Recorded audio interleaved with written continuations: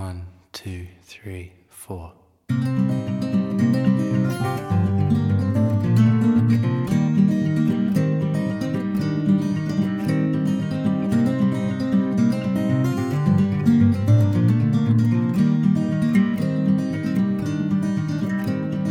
Love's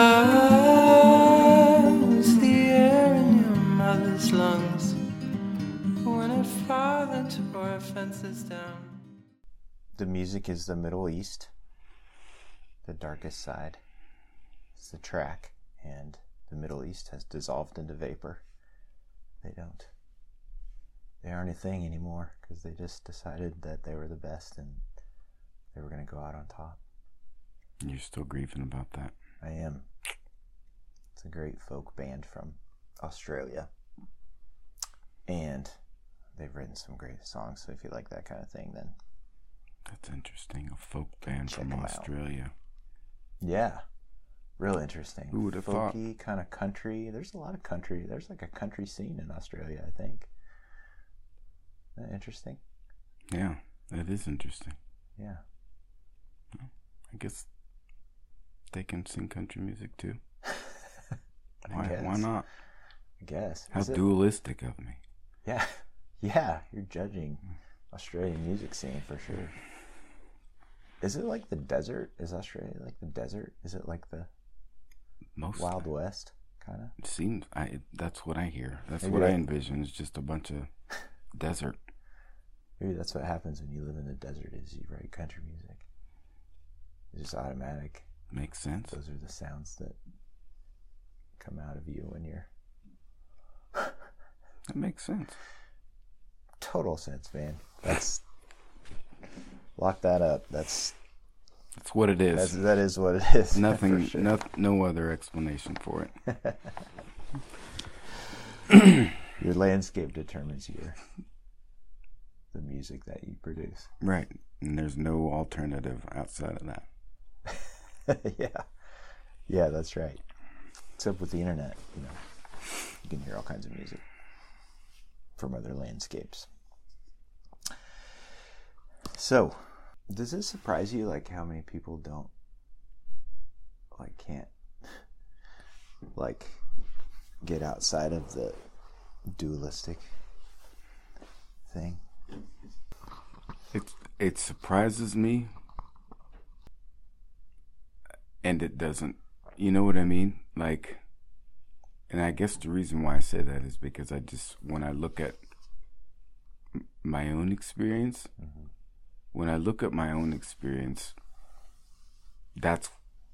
That's what leads me to be surprised, but also not surprised. Mm-hmm. But yeah, I guess I've been pretty rigid about some stuff. Yeah, I mean, I look back on some of the stuff that I've been super rigid about, and I'm like, oh, me too. Ridiculous. But yeah, I mean, yeah, it does. But there's just not any. There's no social commentary though on in our society, except for a Single Tree podcast. We're the only source. But it's if there's a social commentary on something, then it reaches people's consciousness, I think. But no one is really talking about this kind of stuff. It's just not in the fabric of our social dialogue. Why? It's underground, maybe. Well, that is interesting. I think there are a lot of reasons why. I think of it's kind of interesting. Non-dualism is big over in like, I mean, obviously there's like in Asian cultures, right? Mm-hmm. But also in like Finland and Sweden and, you know, Germany and Austria. Mm-hmm. That's a pretty big part of their social dialogue, is this whole non-dualism thing. Yeah.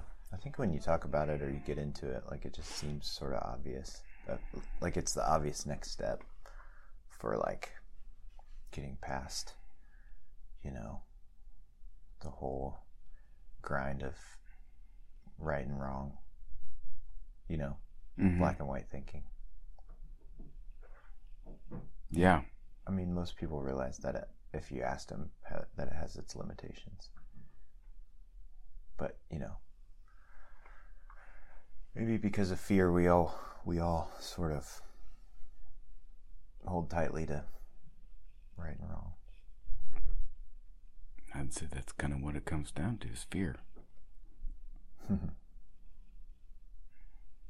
Yeah, I mean, I guess I'm still there in a lot of ways, you know, not really like totally non-dual in every way.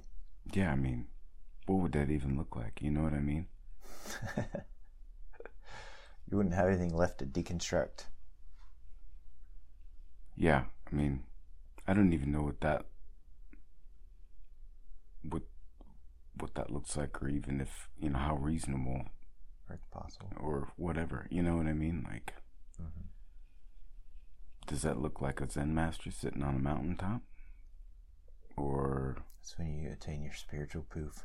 yeah, or does that look Dissolve like, into vapor. or does that look like just living a total normal life, doing everyday stuff, but also knowing that, like, you know, it's all the same. Mm-hmm. Or whatever, you know? Yeah, I mean, I was talking to somebody last week, I think, about you probably attain it for like presence for like a few seconds at a time, you know. Maybe you can expand that a little bit, but Mm-hmm.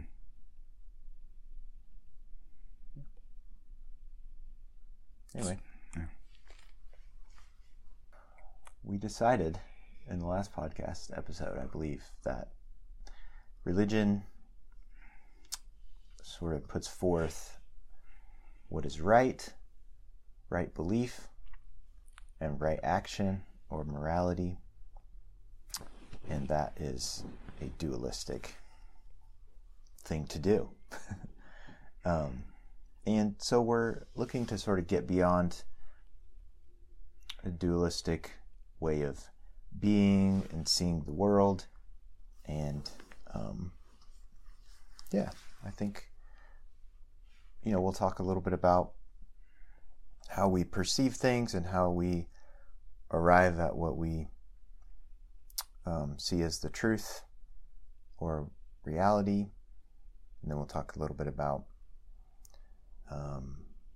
how we can get beyond just judging our own and other people's actions, not focusing so much on what we do or don't do, but on being and becoming. So, yeah, I think it's interesting to try to think about how we can kind of move beyond those dualistic ways of being.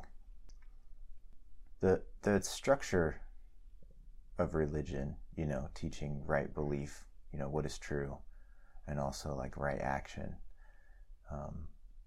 what is good to do, is necessary, like we've said a few different times, you know. But then, like, if that's all you do, then maybe that's limited in what, you know, it can do to help you grow. Yeah, kind of like, you know, what we said on our last talk, where you just stay on your training wheels and never really leave the driveway. Mm-hmm. Mm-hmm. Yeah, like you need something that helps you maybe perceive in a little bit different way. I think a good, like if you're have a spiritual practice or something where you pray and sort of like maybe try to connect with God in some way, I think it's helpful to think about that in terms of like maybe any other kind of relationship that you'd have. You know, we sometimes like think of that,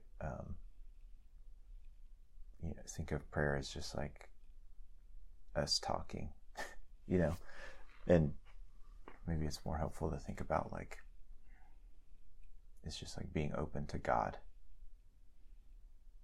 Or you could say, you know, even in addition to that, like being open to reality. And that can be a practice. So I always have this like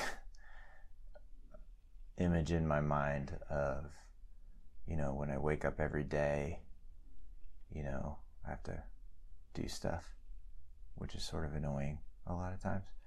Like I have to get myself out of bed and, you know,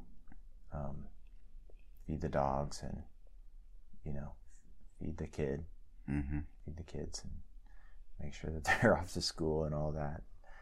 Get myself ready to go to work.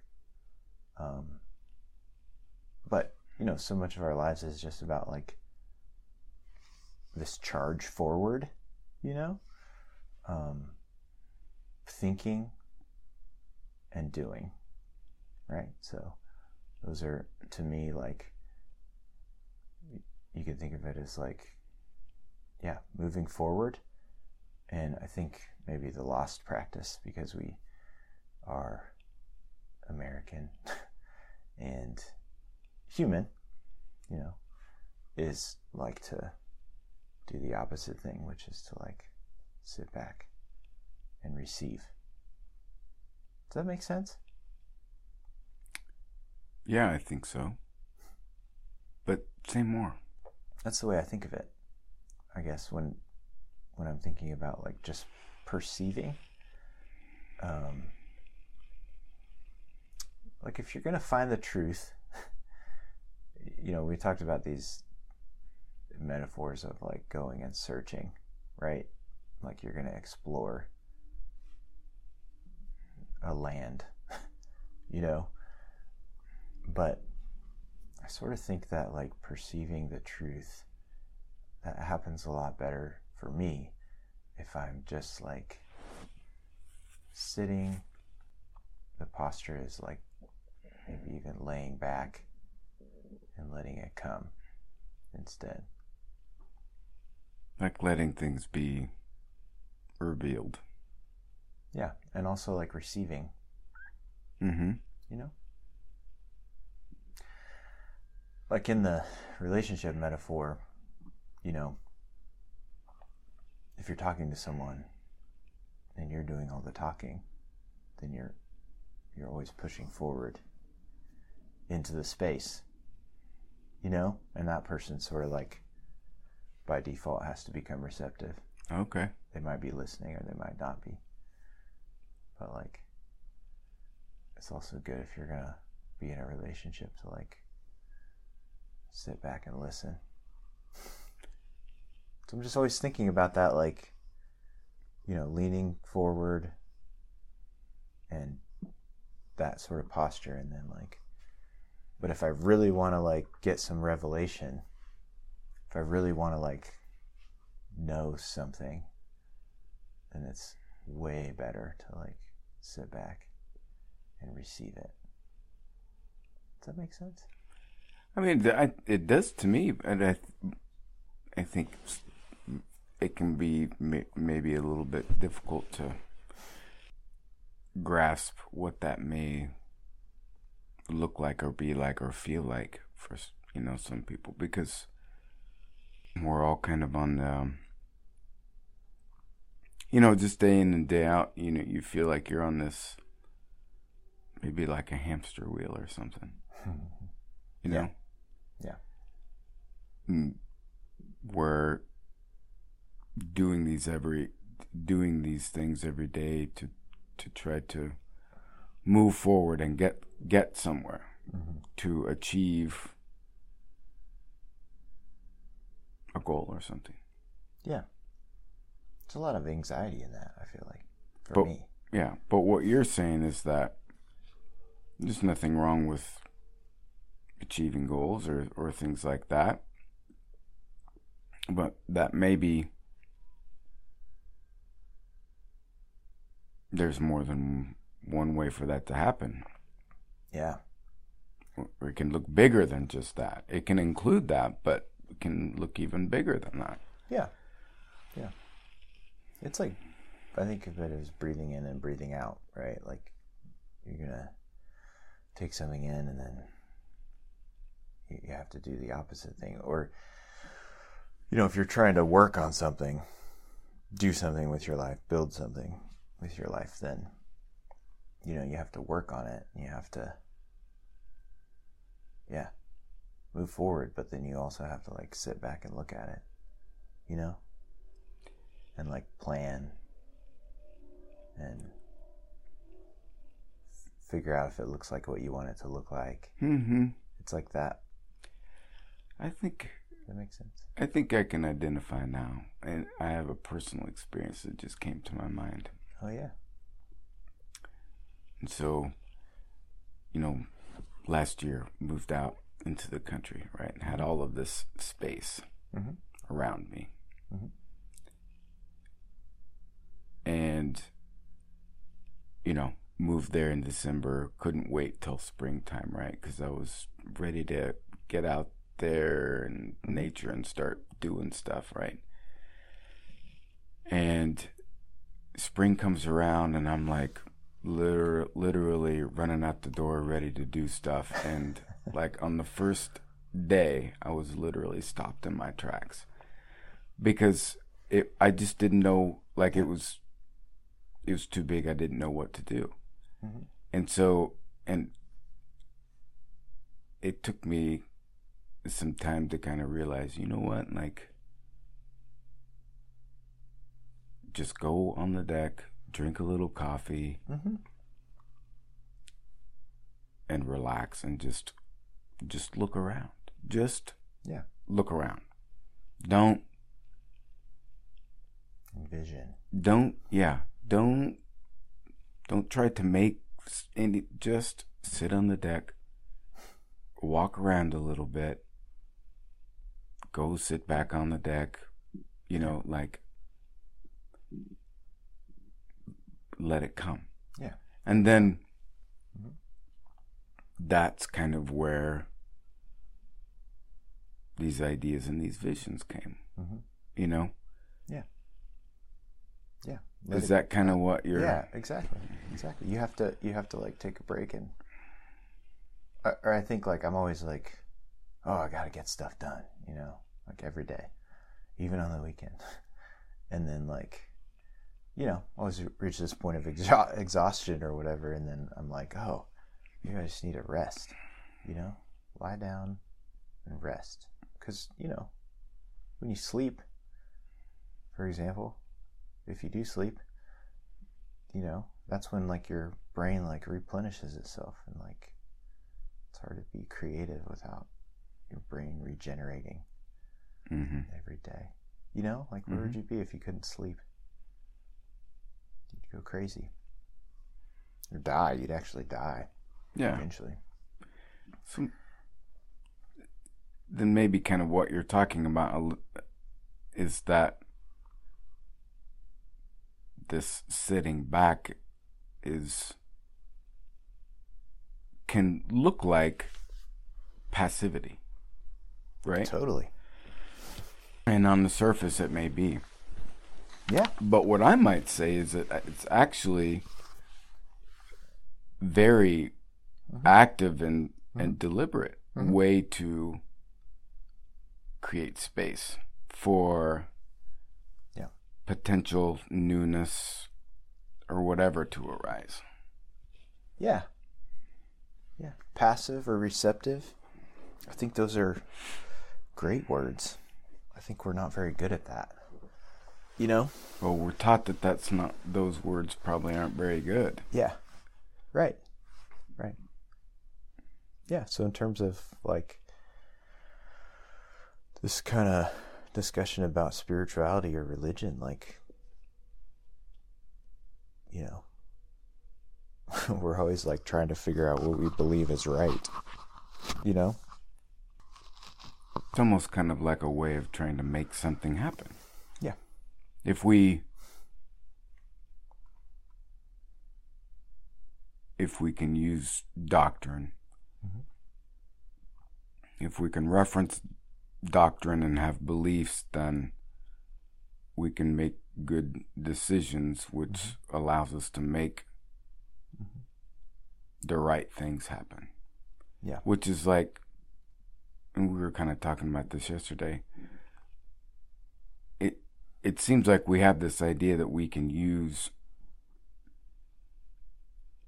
logic or kind of like dualistic thinking as a way of manufacturing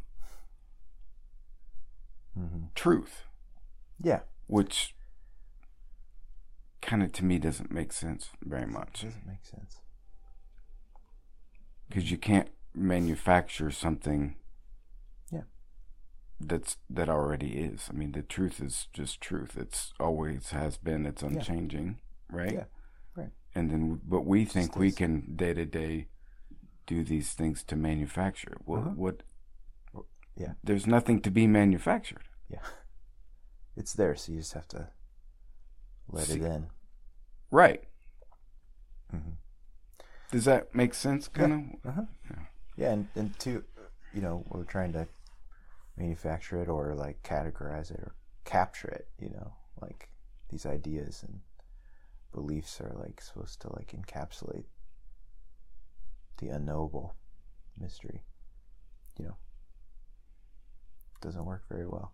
Yeah, trying to capture and manufacture and category. It all seems very mechanical to me. Yeah. Mm-hmm. So I think it's good, you know, to have a kind of a practice for yourself of like just trying to sort of like sit back and discern what is. So like if you believe in God, then you could like just sit back and sort of let God speak to you, or God's presence be in you and around you, you know. And I think it's helpful for people to realize that like God might not use words, you know, because I think we have these preconceived ideas about like, you know, God speaks my language and like it's gonna just like speak to me and with logic that I can understand. And I don't know that that's gonna be what happens. That's not what happens for me, you know. And so like this thing that we're talking about of just like receiving and perceiving is more than just like words, thoughts. But we're so like, man, we're so locked up in our thoughts and our brains. I don't know about you, but there was a time in my life, you know, early on where I had these people around me talking about how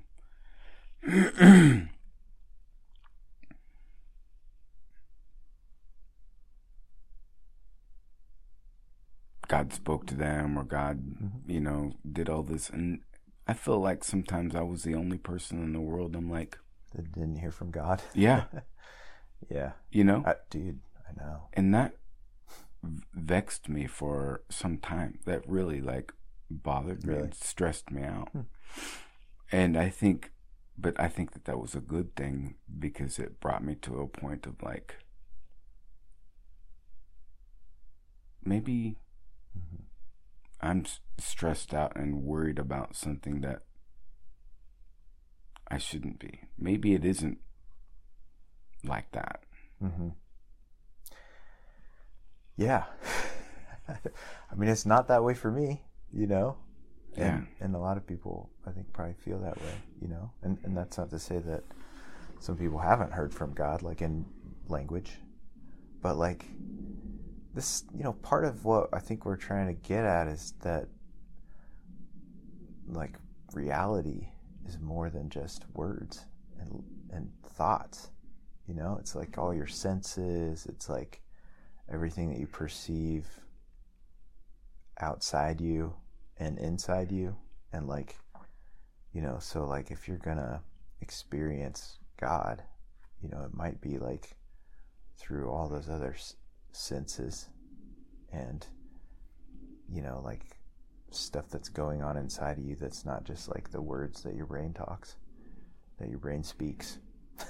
You Mm-hmm. know, so you're maybe images or sensations, or, you know.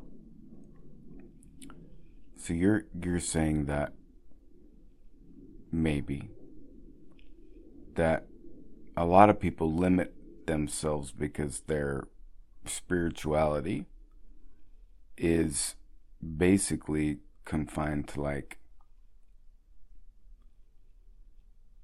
linear thinking and conceptual understanding, where you're talking about a spirituality that has much more to do with like being, sensing, intuiting, communing, responding, receiving. Those are all experiential kind of based, you know what I mean? Yeah.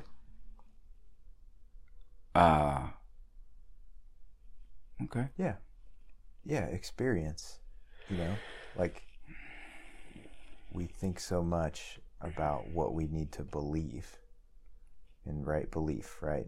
Getting things right, being right, you know. And, you know, if you're gonna like go further, I guess you might want to like start paying attention to what is, you know, just like experiencing it, you know. And so like, even if you don't believe in God, like just have a practice of like sitting back and taking in reality, what is, you know. So this reminds me, as you talk, all of these personal experiences are coming up. Yeah, that's great. There was a time where I was reading a book by this guy. He's got a cool name, Jiddu Krishnamurti. Mm-hmm. But he would talk about how similar things, like not being too caught up in concepts of the mind. And he offered like a really simple practice. Uh-huh. And he said, just go to a park and sit in front of a tree and just look at it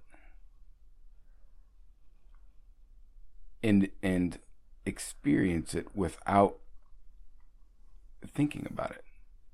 Don't think about the tree, because, and then he went on to talk about how like you can't experience the tree when you're sitting in front of the tree thinking about it. Right? Like you can't experience the tree when you're thinking about, oh, look how tall it is or colorful, and look at the leaf. You're thinking about it. And he would say, you're not experiencing it because you're thinking about it. He was a really good lesson for me. And so I did. I spent a lot of time at the park just like looking at and just watching trees without thinking about them at all. And it was a really good lesson. It's cool. Take in the tree. Yeah.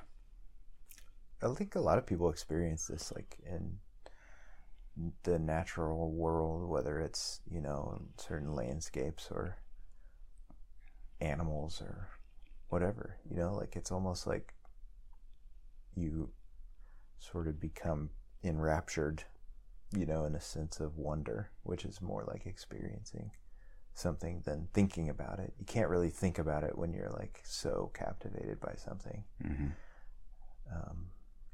So yeah, that's a really good example.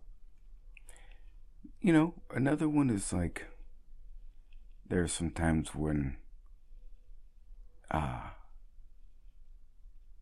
my partner and I will be sitting quietly, like she'll be knitting or something, or I don't know, doing what is she reading, I'll be doing the same thing, and long periods of time where just being quiet, and then sometimes we'll look at each other, but we'll kind of just stay quiet and kind of have these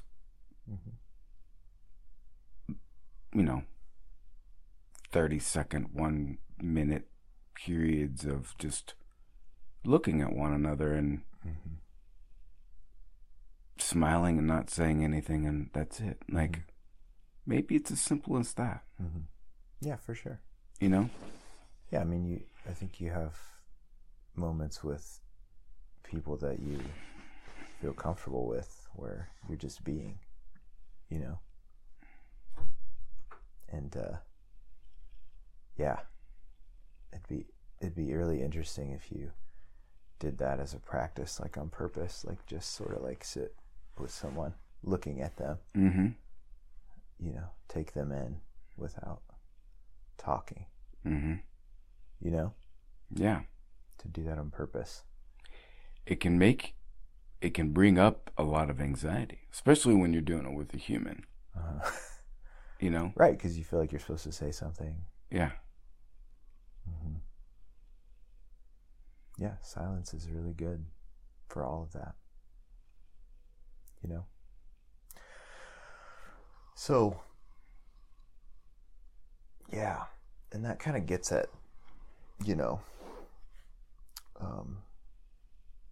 maybe this axe that we're always grinding about, like getting into our bodies, because like if you're going to experience something, reality or God, it's going to be with your whole being instead of just your brain. Like, who wants to experience God in their brain? Like, that sounds so boring. Yeah. And like impossible, kind of. Like, you're going to actually experience God through all your thoughts about him. It doesn't really it's kind of ridiculous if you think about it. It's like if you went to space, like, you would be so not able to think. You'd just be so... It'd just obliterate your mind. Amazed. Yeah. Like, just, yeah. Mind blow after mind blow. Like, constantly, Like, that's more of a experience. And you just have to take it in, with something like that that's so powerful. And, like, you can't have a posture of like, oh, I'm going to figure this out, in space. You wouldn't be able to do that. Like, oh, I know a lot about space. Like, there's this star and that star. Like, you'd just be totally in awe. Right? I mean... Yeah. But that can be a hard thing for people to accept. Is that, well, what do you mean I can't? What do you mean thinking about it or conceptualizing it isn't going to help me experience it better? Like, it's a place to start, like right belief, religion, right belief. It gives you a structure for pointing yourself in the right direction. Like, I don't know if you could find God without that, like some idea of which way to go or what he might be like or something, And so, yeah, but then, like, that's what it is forever for people, and that's like a big mistake, Like, you have these preconceived ideas about what it is, so it can't actually be what it is to you. You can't receive it the way it is because of your ideas about it, because if it doesn't fit into your ideas about it, you just like can't find it. You have no way of perceiving it or receiving it. You know? So one of the limitations about like conceptualizing or intellectualizing or cognizing is like the moment we make a decision about something, right? Mm-hmm. Then we're limiting.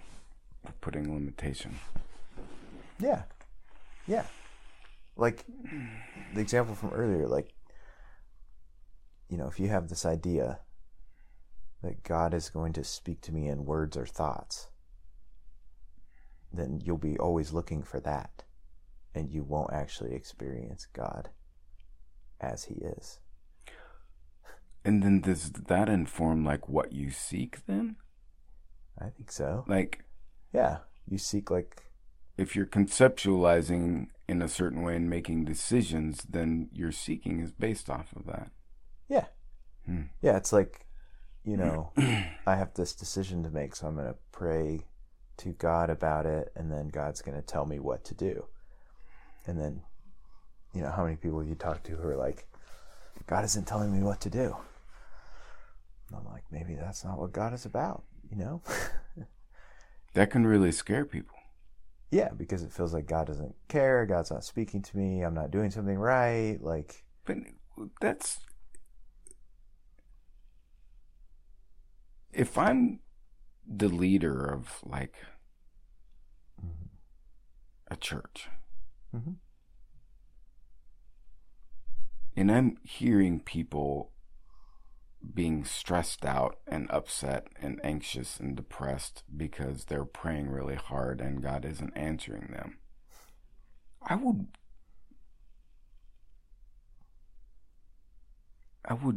want to help people with that. Yeah. But if as the leader of the church you're in this of the same mind that like God is only speaking in thoughts and words, like it's going to be hard to help people with that. Or pray harder. Yeah, or like tell them what you think God might be saying or thinking. Like, yeah, it just is it's self-defeating and circular and a waste of time, you know? So, but if you say like, just sit and like, see if you can perceive what is, not just in your brain with word or with words, like, what are you experiencing, you know? Like, just start with sit down. Yeah. And just try to get as clear of a picture as you can of what is happening right now. Yes. In myself, the world around me. You know, in myself is like all my senses and, you know, in my gut, in my heart. You know, that's a good start to connecting with God or even just reality, if you want to think of it that way, you know. So let's talk about morality a little bit in the same way, because, you know, people think, so yeah, we've talked a little bit about right belief, you know, being what we think. It's always about what we think, right? Mm-hmm. Maybe instead of what we experience. And that's a problem, right? So the other thing that religion does is it puts forth right action. Like, these are the right things to do and the wrong things to do. Mm-hmm. And so, like, you gotta do the right things, not do the wrong things, you know? And, and you know, we talked previous podcasts about, like, a lot of, like, Christianity anyways about managing sin. So, like, if you do the wrong things, then here's how we get rid of it, and you still get to go to heaven, whatever, right? But maybe I just think that phrase is really funny. Which one? Sin management. Anyways, I'm sorry to distract you. I just thought that. I just think joke, right? I just think that that's a really funny phrase. But, anyways, we're gonna manage this. Manage this sin. make it go away. Yeah. Make sure you don't do it anymore. Right. You'll be fine. It's just funny. Anyways, I'm sorry. Go ahead. You're welcome. That's not my phrase. So, yeah, which, obviously we come to the end of ourselves and religion's resources, when maybe we're forgiven, or, we try to do better, do the right things, and then we realize there's still like things happening inside us or whatever that are impulses that are bad, or lead us to do the wrong thing or whatever. And so it's like we're trying to force ourselves to do the right things because that's or manage sin by making sure that we're forgiven for it. But like then what do you do, right? So I guess something that might be more helpful is not just always like judging actions, but like sort of like maybe exploring our motivations and impulses that we have, right? So like there's a couple of easy examples, like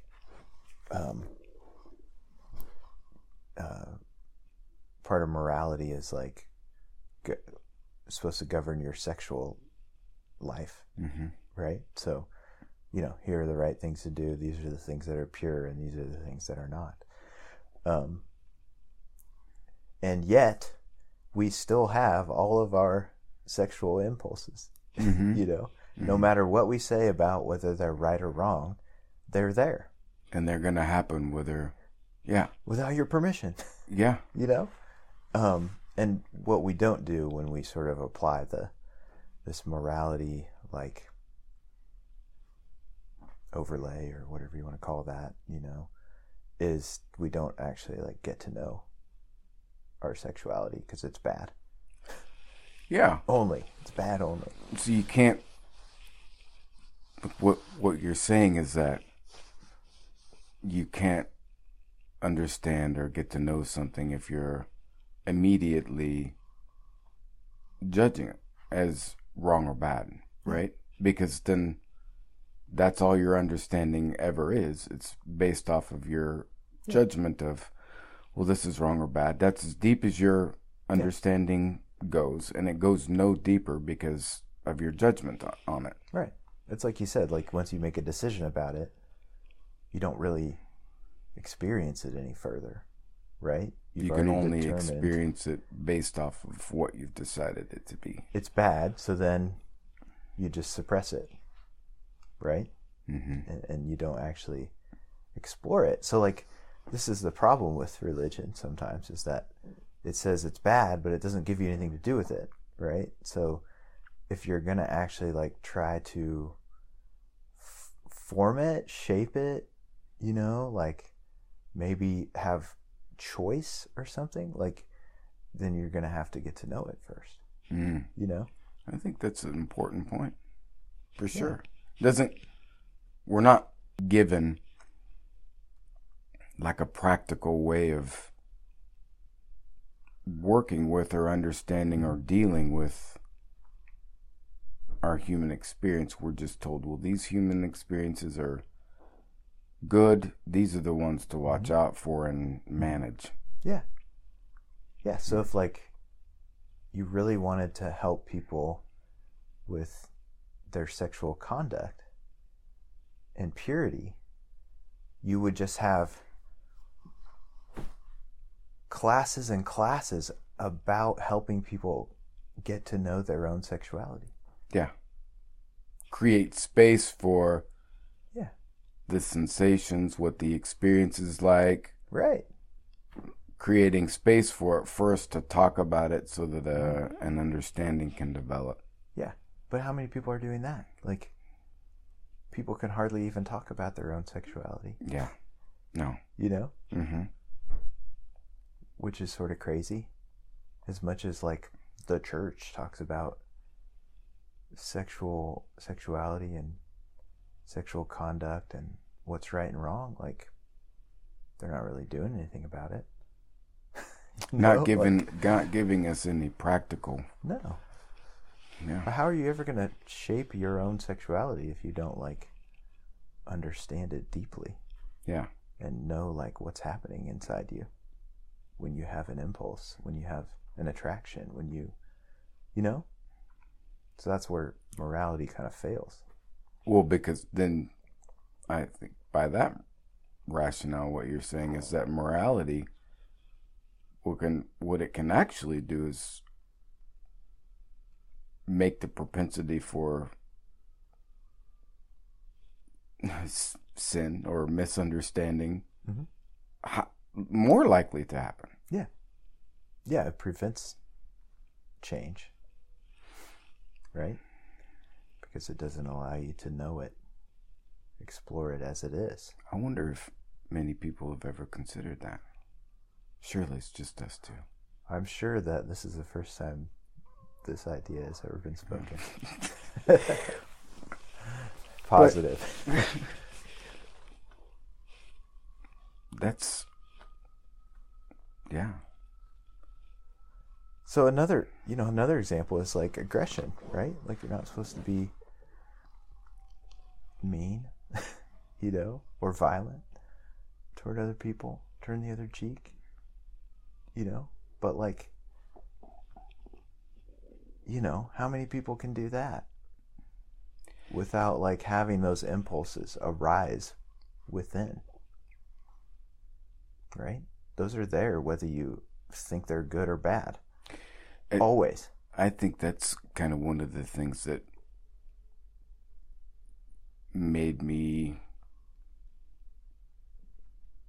over time kind of feel like I needed to find my own way or whatever, because regardless of where I was hearing it or what I was being told, and I've said this before, at the end of the day, I'm still left with this experience that I'm having internally. Yeah. And I'm like, well, that's your perspective and your idea or whatever of this internal experience that I'm having, but that doesn't help me. I'm still having it. You know what I mean? Like, that isn't going to work. Thanks for telling me what you think about it. Now, great. What do you want me to do with it? Great. But I'm still having it. It's still here. Right? And I think what I just kind of started understanding is like, man, I guess I'm on my own here. I've got to figure You're out on your own, buddy. Yeah, I've got to figure out my own ways to deal with my own internal experiences without, because all the other people are doing is judging it for me. Yeah, or giving me a perspective to like transpose over it, which is supposed to change. No, it's still there. It's still happening. So no matter how vehemently you speak against certain actions, like the impulses are still there. Yeah. I think that was a big turning point for me. Yeah.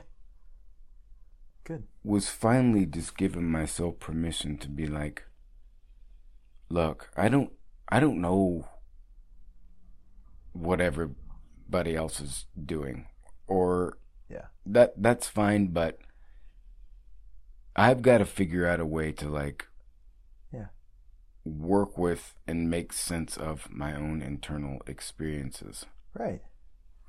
Yeah. And I felt that's when I was really starting to gain some traction. Yeah. We should also have classes in nonviolence. Yeah. What do you think? I agree. Why not? You know, if you're really going to be nonviolent, which is like loving, you know, then you're going to have to like figure out what's going on in your impulses, you know, which we talked about before when we talked about nonviolence. But like, who's doing that? Nobody. Yeah, we're not. I don't think. I mean, some people are doing it, thank God. Some people are doing it, you know. But like, if you really want to shape people's ability to like love people, then that's what you'll do. Mm-hmm. Right? But it's all about like, oh, well, just do this or don't do that, you know. And it doesn't actually help you shape your very natural impulses to like defend yourself. Yeah, we can't get any deeper. Uh-huh. And that's what we need, is to find a way to go deeper. Mm-hmm. Mm-hmm. Yeah, and just explore, right? Mm-hmm. So like, when you judge yourself, you don't actually know yourself, right? So again, it would be a good practice to like just start paying attention to what arises within you in a given day, in a given experience, right? If there's a sexual impulse that comes up within you, then you should pay attention to that. You know, but we dissociate, or we sort of press it down, or like whatever we do because it's not okay, or, you know, or maybe you follow it or whatever, but like it's never like just exploratory. Become curious about this impulse. Well, right, because you could make a mistake and do something wrong. Yeah. And we can't do that. Mm-hmm. We can't afford. Yeah. Can't afford to make mistakes. Can't afford to make mistakes, right? Yeah, or you just kind of follow it, you know, Mm-hmm. which doesn't also help you learn about it either, you know. Mm-hmm. It can if you're mindful about it, but it can if you're willing. Yeah, if you're willing to, but also it can keep you from it. Yeah. Mm-hmm. Yeah. So, or, you know, like if you have an aggressive impulse that comes up within you, which you're going to on a daily basis, you know, even if it's not like violently aggressive, maybe it's just sort of like the impulse to defend yourself, or like put a wall up, or not, you know, like not be open to someone else, then you might just pay attention to that, what's happening, and not just letting it sort of like compulsively guide your behavior so much. Just paying attention to what's happening within you. I think of like anger was the hardest one for me. Mm-hmm. I mean, it's still the hardest one for me. You know? Probably. That was the, yeah. I think still is. Uh-huh. But because it's such a strong energy, you know? Uh-huh. Oh, I mean, it's automatic, right? It's like your nervous system is not going to let you not be angry in a given circumstance until you start exploring it and working with it. Well, that's the thing. It's like when I've started being willing to not judge myself for an experience that my nervous system is happening, my relationship with it started to like fundamentally change. Not that it didn't happen, but I was able to get a much wider perspective over the experience and a deeper understanding by really like choosing to hold it in my hands without immediately just like throwing it down. You know what I mean? Can't do anything with it when you just immediately throw it down. Yeah. Then it becomes more malleable, right? Yeah, I mean, and some of this is trauma stuff, right? So you're experiencing like terror at the same time you're experiencing anger. It's impossible to explore it, right? Or you're dissociating, you know, or experiencing like tons of shame as you experience anger, right? So it's impossible to just look at it and say, oh, my body wants to defend me, protect me, you know? And so, yeah. But that's it, you know, like, sounds really simple. We'll probably talk a whole bunch more about like how to do. Yeah, because there are some really practical things that you can do that are relevant to, I think, with what we're talking about, you know, and it starts to kind of unravel this big ball of yarn. Yeah. So we're just talking about experiencing reality as it is, maybe reality that's in us and outside of us, and then like maybe it's not all about judging what we do, right or wrong, but like just getting to know it a little bit, and from that place we'd be able to shape it a little bit more. It seems like the judging keeps us limited and superficial and small.